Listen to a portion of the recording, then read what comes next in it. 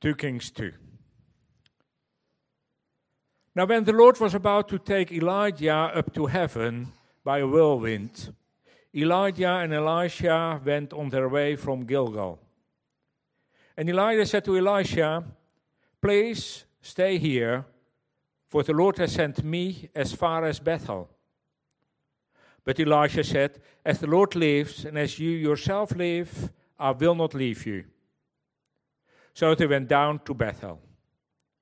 And the sons of the prophets who were in Bethel came out to Elisha and said to him, "Do you not know that today the Lord will take away your master from over you?" And he said, "Yes, I know it. Keep quiet." Elijah said to him, "Elisha, please stay here, for the Lord has sent me to Jericho." But he said, "As the Lord lives and you yourself live, I will not leave you." So they came to Jericho. The sons of the prophets who were at Jericho drew near to Elisha and said to him, "Do you not know that today the Lord will take away your master from over you?" And he answered, "Yes, I know it. Keep quiet."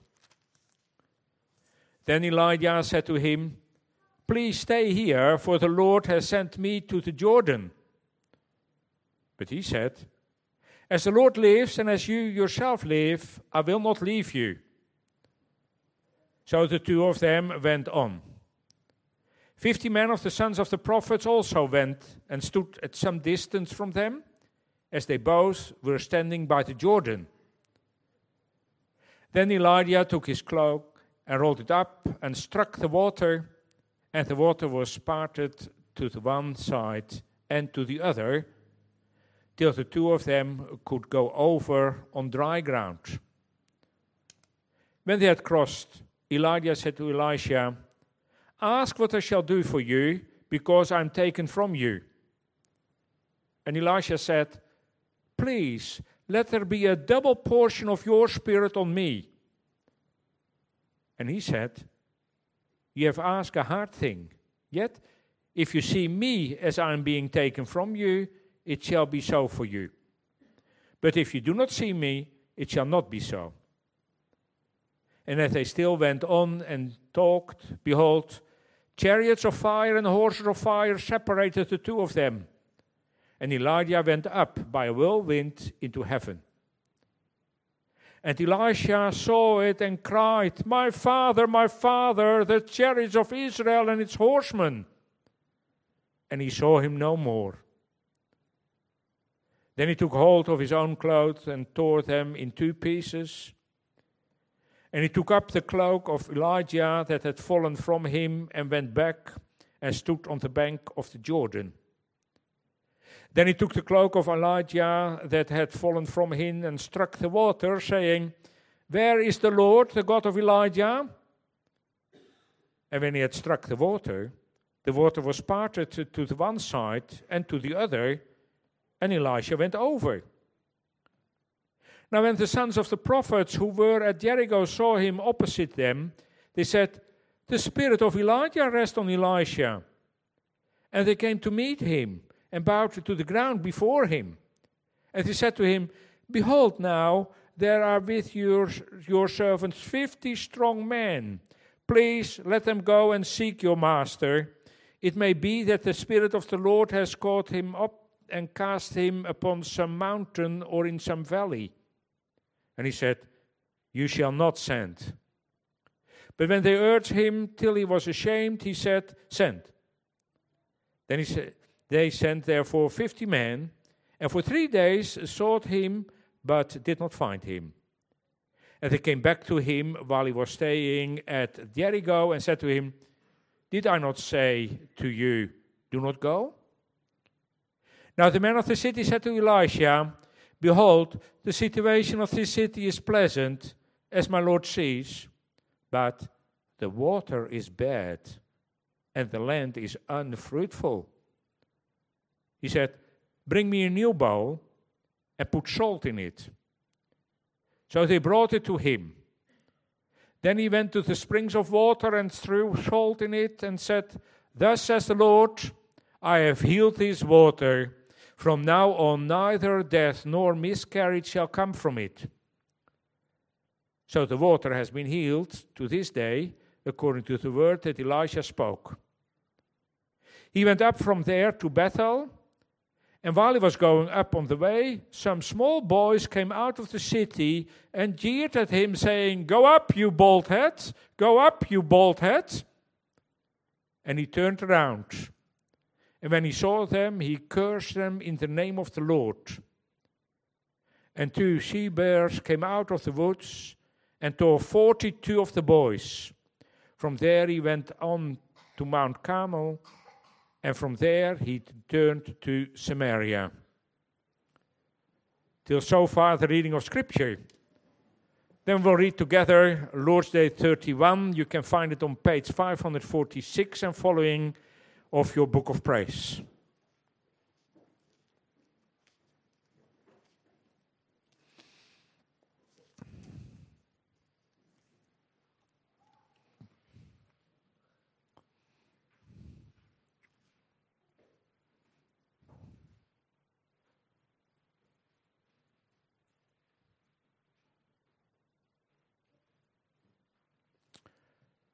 Lord's Day 31. What are the keys of the kingdom of heaven? The preaching of the Holy Gospel and church discipline. By these two, the kingdom of heaven is open to believers and closed to unbelievers. How is the kingdom of heaven opened and closed by the preaching of the gospel? According to the command of Christ, the kingdom of heaven is opened when it is proclaimed and publicly testified to each and every believer that God has really forgiven all their sins for the sake of Christ's marriage, as often as they by true faith accept the promise of the gospel.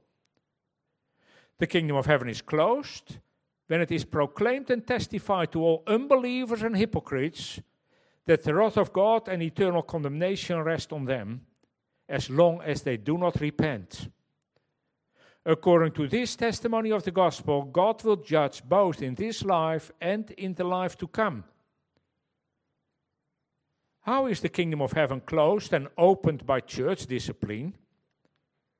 According to the command of Christ, people who call themselves Christians, but show themselves to be unchristian in doctrine or life, are first repeatedly admonished in a brotherly manner. If they do not give up their errors or wickedness, they are reported to the church, that is, to the elders. If they do not heed also their admonitions, they are forbidden the use of the sacraments, and they are excluded by the elders from the Christian congregation and by God Himself from the kingdom of Christ. They are again received as members of Christ and of the church when they promise and show real amendment. That was the summary of Scripture about the keys of the kingdom of heaven. In response to the gospel, we will sing as our Amen song, Psalm 139, the verses 10 and 13.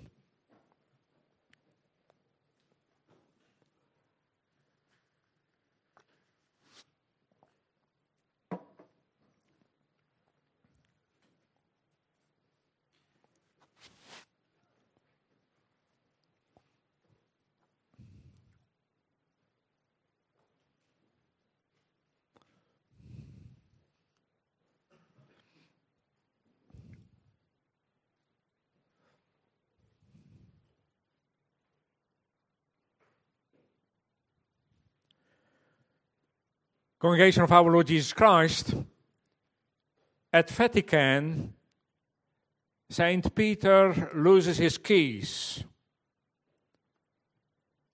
I found this little snippet in one of the newspapers.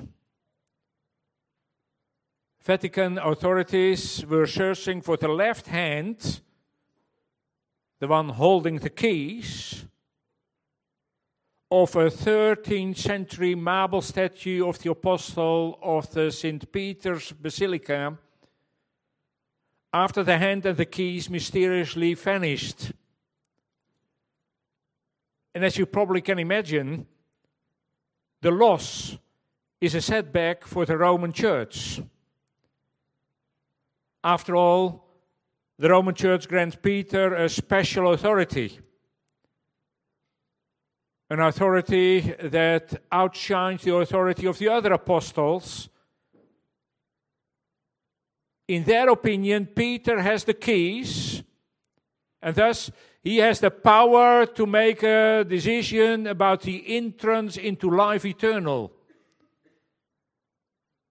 It is the authority the Pope, as the successor of Peter, still has according to their ideas. For as they argue, the sole church is that which our Savior entrusted to Peter's pastoral care, and this church is governed by the successor of Peter and by the bishops in communion with him. Peter and the successor, the Pope, are the doorkeeper of the entrance to heaven. And of course, it is undeniable true that the Lord Jesus entrusted the keys of the kingdom of heaven to Peter. The Lord Jesus says in Matthew 16:19, I will give you, that is you, Peter, the keys of the kingdom of heaven. And whatever you bind on earth shall be bound in heaven, and whatever you loose on earth shall be loosed in heaven. But Peter is not the only one who has received these keys. He is the first one, that's true. As the first, he came forward from the circle of disciples with his outstanding confession, you are the Christ, the Son of the living God. And in this confession of Peter, that will have a key position in the kingdom of heaven. No one will enter the kingdom without this Christ having been proclaimed. And this preaching must have been accepted in faith. The proclamation of this message has to be protected. And the believers have to be protected. And it is for this reason that the Lord has entrusted the keys of his kingdom to his church, the citizens of his kingdom. They are people who are of the opinion that the discipline of the church is not the most beautiful side of the church. But remember, brothers and sisters, as soon as we talk about discipline, we are not talking about a kind of punishment. On the contrary, the discipline is meant to protect the work of Christ regarding our deliverance. And the Heidelberg Catechism correctly deals with the discipline of the church, the keys of the kingdom. In the second part of the Catechism, our deliverance. It is about how we are delivered from all our sins and misery by Christ. And it is for this reason that the Lord protects the people of his kingdom, the church, so that we may share in the deliverance given by Christ. And therefore I may summarize the message of Scripture as we found in Lord's Day 31. The Lord protects the deliverance of the citizens of his kingdom with the keys of that kingdom. And I like to point to the might of the king, the first aspect we will see. I like to point to the happiness of the subjects, the second aspect we will see. And I like to point to the closing of the borders, the third aspect we will see. In short, the Lord protects the deliverance of the citizens of his kingdom with the keys of that kingdom. And we look at the might of the king and the happiness of the subjects and the closing of the borders. Brothers and sisters, if I would ask you, where is the kingdom of heaven? how would you reply? Some would say, silly question. The kingdom of heaven is there, in heaven, of course. Someone else would answer, the kingdom of heaven is still coming. That kingdom comes when our Lord Jesus Christ returns and we all go to heaven. Well, both thoughts are not correct. Rather, they are not complete. The kingdom of heaven is not the kingdom that will be there only in the future, or the realm that is only in heaven at present. No, it is the kingdom that comes down from heaven, that originates from heaven. It is God's realm that is established on earth from heaven. And that kingdom is a totally new situation that God will bring to pass on earth. It is a region on earth where God gives His peace. His kingdom is everywhere, where His power and might are acknowledged. You could say, the kingdom of heaven is where Jesus Christ, the King, rules. And in order to understand this, we have to go back to paradise. God had made the world, and man was the crown of His creation. The whole world was God's kingdom. God's rule and His rights as king were acknowledged everywhere. And as you know, this has changed. As a result of a hostile attack upon that beautiful kingdom, there was a serpent who was Satan's shock attack unit. And successful he was too. And the result, God's sovereignty here on earth is no longer recognized. The world falls under God's wrath. In a world without God, there is no future. Life on earth is only governed by death. What does the Lord do then? Immediately after that palace revolution in paradise, He comes with His promise. I will bring this seemingly successful attack to nothing. My might will once again be acknowledged everywhere. And in His grace, the Lord now works towards that end from the time of the fall into sin onwards. He is the King of heaven and earth. He has the right to be acknowledged as such. But the evil one has robbed from Him, He will return unto Himself. And how will the Lord do that? The Lord does that through His word. Moses was already allowed to pass this information on to the people. The Israelites were not allowed to listen to soothsayers. They were not allowed to consult those who were familiar with spirits. It is an abomination to the Lord. Because the Canaanites had done so, the Lord destroyed those nations. The Lord will give His people a prophet. And they have to listen to him. And God will ask all those who do not want to listen to those words to give an account of their actions.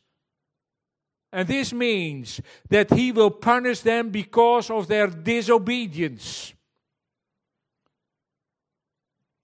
And the Lord does that in His grace. We must add these words. If dependent on man, nothing would ever come of it. Man doesn't want his deliverance. This is very apparent.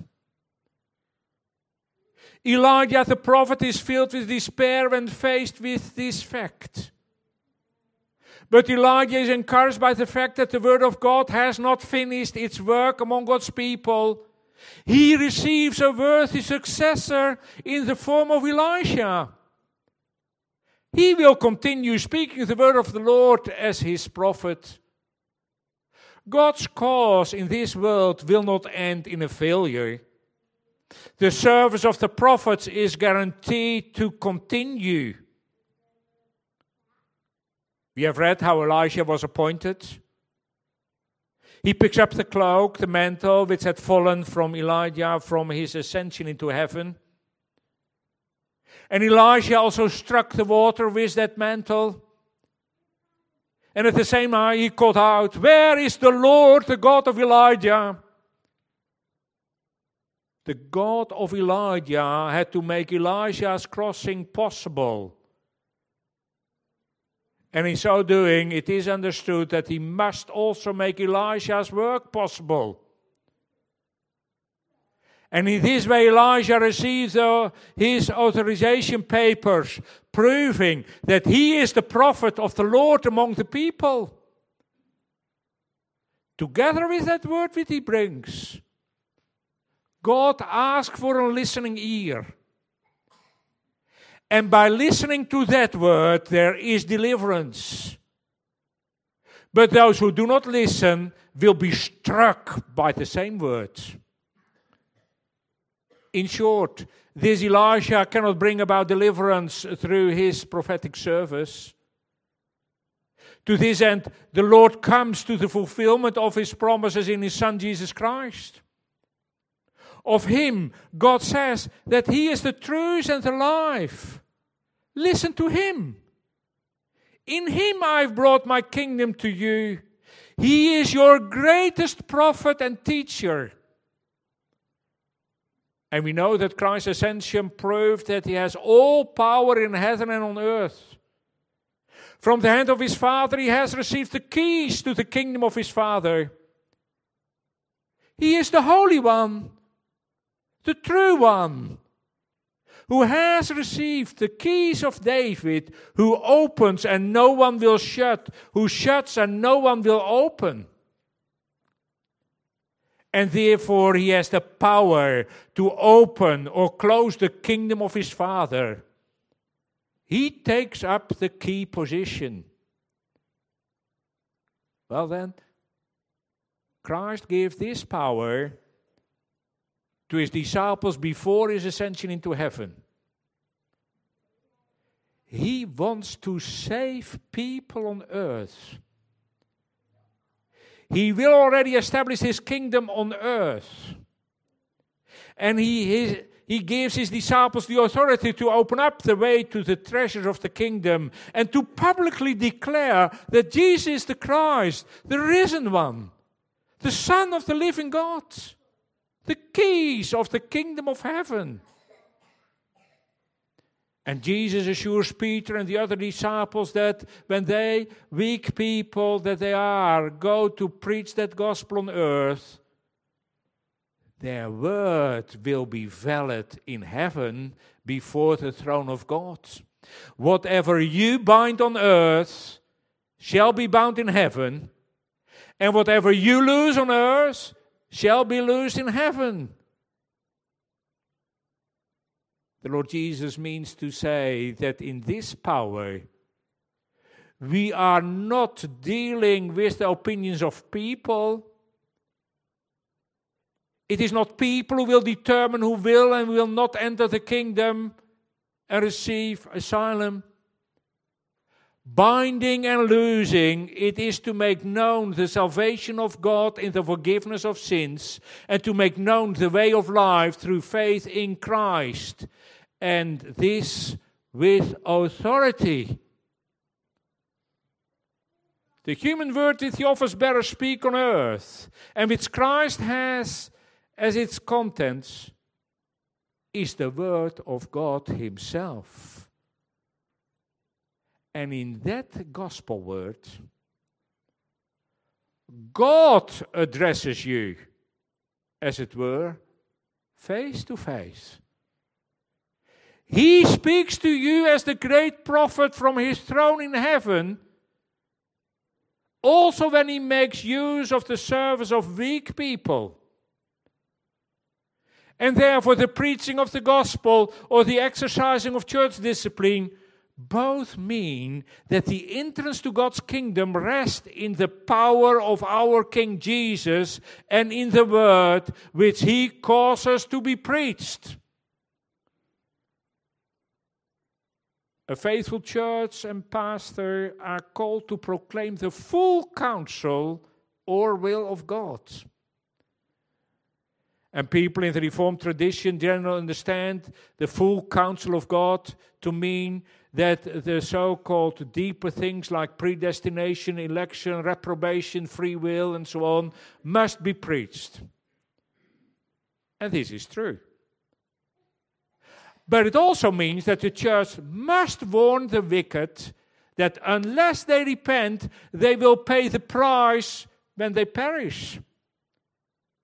And the church has no choice in the matter. From Sunday to Sunday, she must not only preach salvation, but she also must pronounce judgment. They must warn people that they are to repent, or else. The Apostle Paul already warned Timothy. For the time is coming when people will not endure sound teaching, but having itching ears, they will accumulate for themselves teachers to suit their own passions, and will turn away from the listening to the truth and wander off into myths. And also the danger. A preacher is not to be a man-pleaser, but, says Paul, to preach the words. Be ready in season and out of season, reprove and exhort with complete patience and teaching. Within the church, sinners have to be called to Jesus, and the wicked are warned to repent. And we have to pray that it will always stay this way. That in our preaching, we will always be faithful in both opening and closing the kingdom of God. I say this because there are many so-called churches which have strayed from the gospel. At one time they were true and faithful, but now they rarely preach the cross of Christ, and even more rarely do they preach sin and judgment. As they are no longer faithful, their key has been taken from them. Did you catch the phrase used by the Catechism in its opening line? It says, preaching the gospel opens and closes the kingdom of heaven according to the command of Christ. According to the command of Christ. The keys of the kingdom were not invented by the writers of the Catechism. The keys of the kingdom were not secret instruments or tools. The keys of the kingdom are not some human inventions. This teaching comes according to the command of Christ. It is Christ's command that the church open and close the kingdom by her preaching. Christ does not want a church that preaches only salvation. Nor does Christ want a church that preaches only judgment. Nor does Christ want a church that preaches neither of these. The church's goal is preaching the full counsel of God in both opening and closing the door of heaven. The response of the people on being warned about God's anger and judgment, people must repent of their sin and evil. On being told about the cross and grave of Christ, people must come to Him in faith and believe. For it is only by repenting of sin and coming to Jesus that any sinner can enter the door of heaven. And if they don't, the door of heaven remains shut to them. The preaching of the gospel opens or closes the door to heaven. So tell me, do you repent and believe when you hear the gospel? Has the preaching of the gospel opened or closed the doors of heaven to you? And this brings us to the second aspect. It is beautifully clear from the story which follows the calling of Elisha that the Lord has the happiness of his children in mind.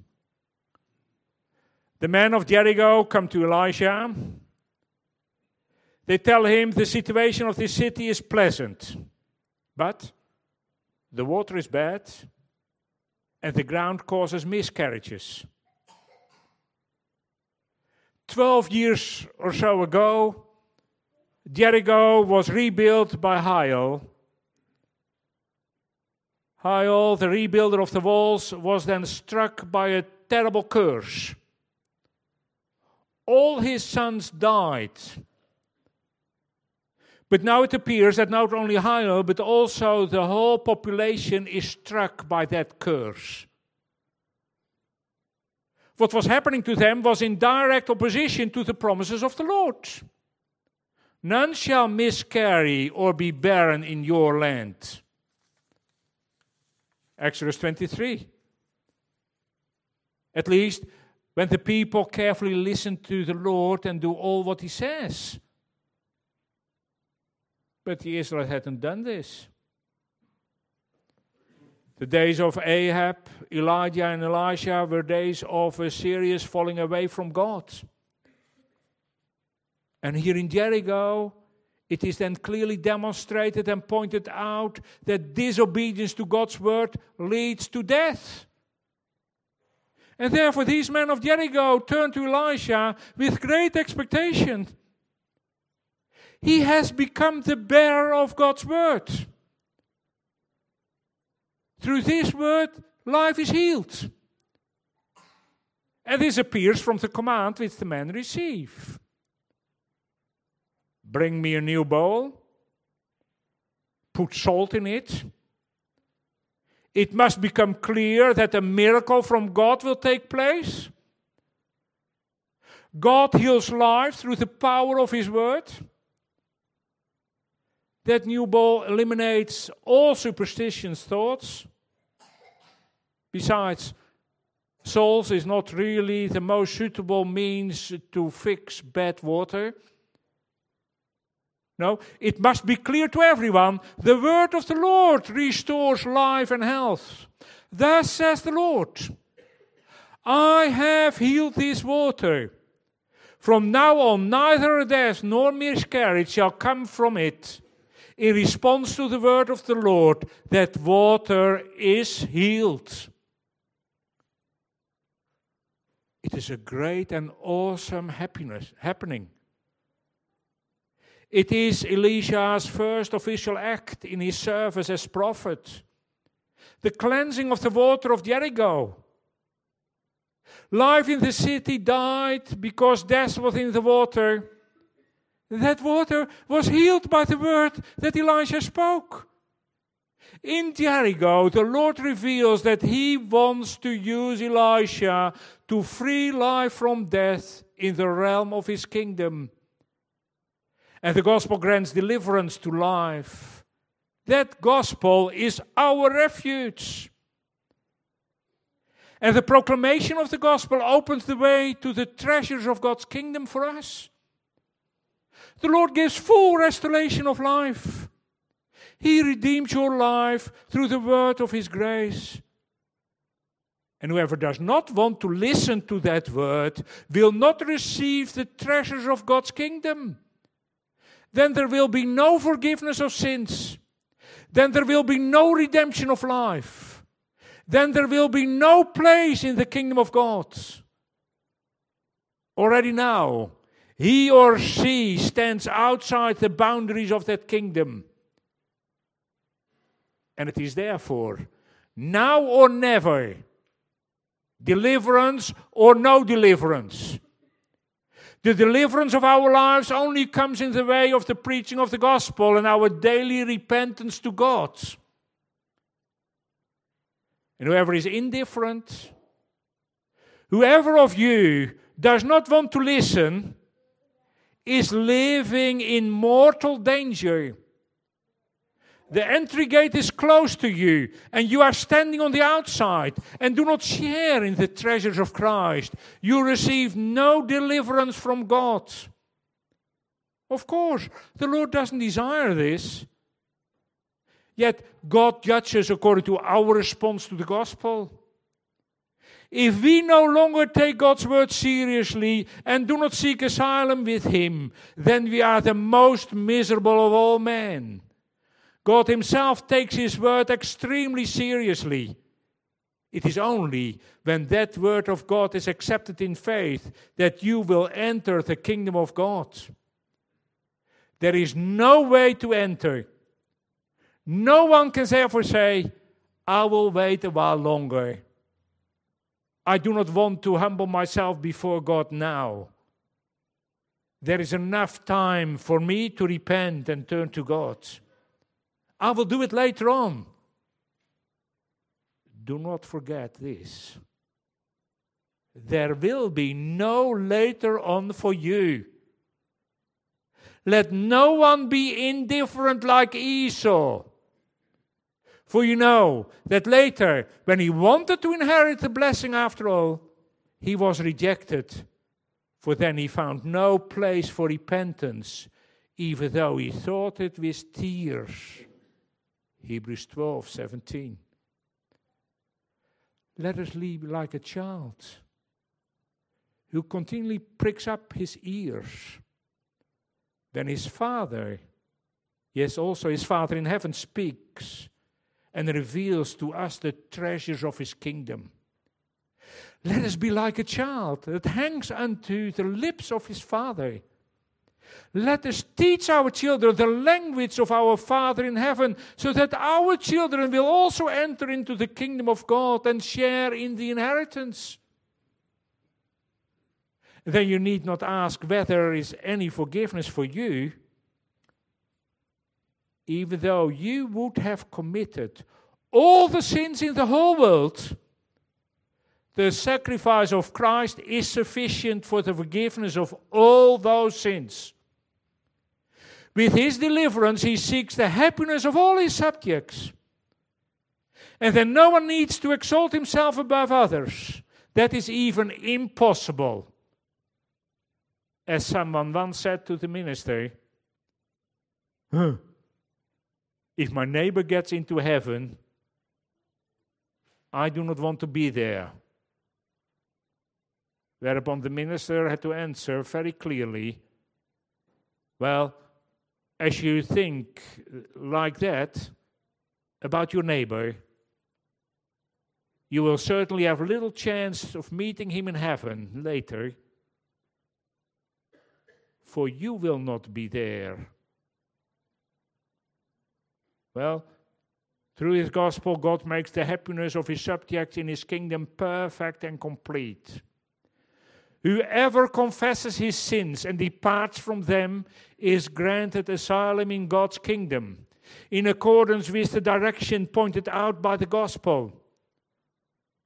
When a policeman stands at the crossing with his arms spread out, does this mean that only one single car or one cyclist is allowed to pass through? No. All the traffic going in that same direction is allowed to pass on. When Christ hangs on the cross with outstretched arm, is only that respected man or that old lady allowed to come to Him? No. Everyone is allowed to flee to God and receive asylum in His kingdom on the basis of the blood of Christ. It is good that you think little of yourself. But please, have big thoughts about Jesus Christ. Have big thoughts about His work. Think big thoughts about the deliverance He grants you in His gospel. Think big about His power to save you. Yes, even you. And this brings us to the third aspect. We usually speak about two keys of the kingdom of heaven. The proclamation of the gospel and church discipline. The Bible, however, does not say how many there are. It only speaks of keys in the plural. And the plural expresses the all-encompassing character of the power which God has placed in the hands of man. And yet it is good that the Catechism speaks about a second key. And the second key actually also revolves around the gospel. Church discipline. It is really no more than preaching the gospel. The gospel opens up the kingdom in the first place. The church discipline, the second key, another aspect of God's care for His congregation, receives the primary attention. In protection for God's people. Church discipline closes the borders of the kingdom. And whoever does not take any notice of the admonitions of the gospel, well, that man or woman is excluded from the kingdom of Christ by God Himself. God's word can also be deadly. This is apparent from the time when Elisha, the prophet of the Lord, goes up from Jericho to Bethel. A large group of small boys from Bethel mock him. Go up, you bald head! Go up, you bald head! And this is not a case of an everyday name-calling session like when children call out carrots on seeing a redhead, as they did when I was young. This is a more serious situation.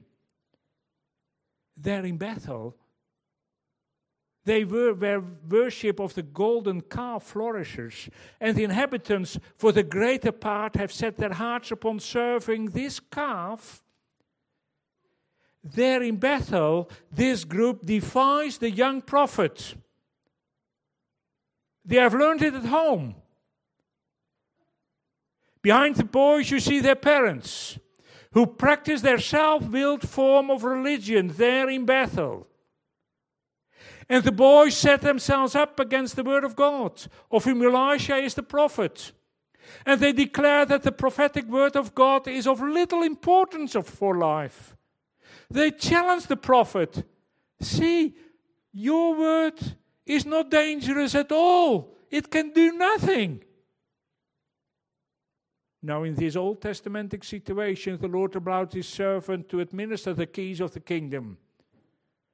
Whereas God's kingdom opened up in Jericho, bringing happiness to the inhabitants there, here the prophet speaks the word, and it appears that that word is not without power to hurt. Upon the curse of Elisha, 2 female bears come out of the woods and maul 42 of the boys. In one instant, they are shut out of the Christian congregation and the kingdom of Christ by God Himself. And the parents too are struck by these deaths. In His gospel and in the administration of discipline, in accordance with that gospel, the Lord involves a bodyguard for the protection of His congregation. He does not allow His gospel to become a target for mockery, not with words, nor with deeds, like when you do not pay any attention to His word. When there is salvation to be obtained in the kingdom of God, and so escape from the wrath of God, then this salvation should be protected. And the power of sin is still a reality. But sin may not get a chance to rule within God's kingdom. It disrupts the peace within the kingdom and breaks down the relationship and communion between those people who seek salvation. Whoever persists in sin will ultimately be placed under the borders of outside the borders of the kingdom. his visa will be cancelled. And therefore, in order to keep the work of Satan outside the gate, we must resist sin in our own lives and watch over our brothers and sisters. If your hand or your foot tempts you to sin, cut it off and throw it in the fire. Put the knife into your life when sin enters. And whoever sees his brother or sister sinning must seek to win his brother or sister with wisdom and patience privately. And if there is no repentance, then the resistance movement against sin must be set into motion.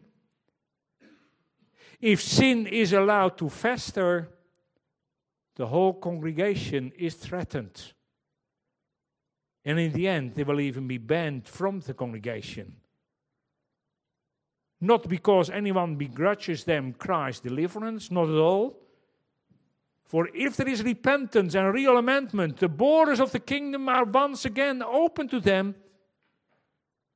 But the gates of Hades may not and shall not prevail against the congregation. Let us impress this upon our hearts.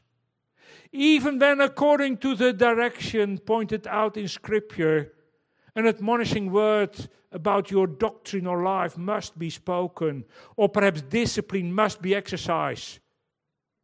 Do not neglect to break with sin, for of such is the kingdom of God. Then we may be firmly assured that God will grant us Christ's deliverance and that He will give the strength to fight against any remaining weaknesses. For those who believe in the gospel, there is a place in the kingdom of God. There is salvation forever. Amen.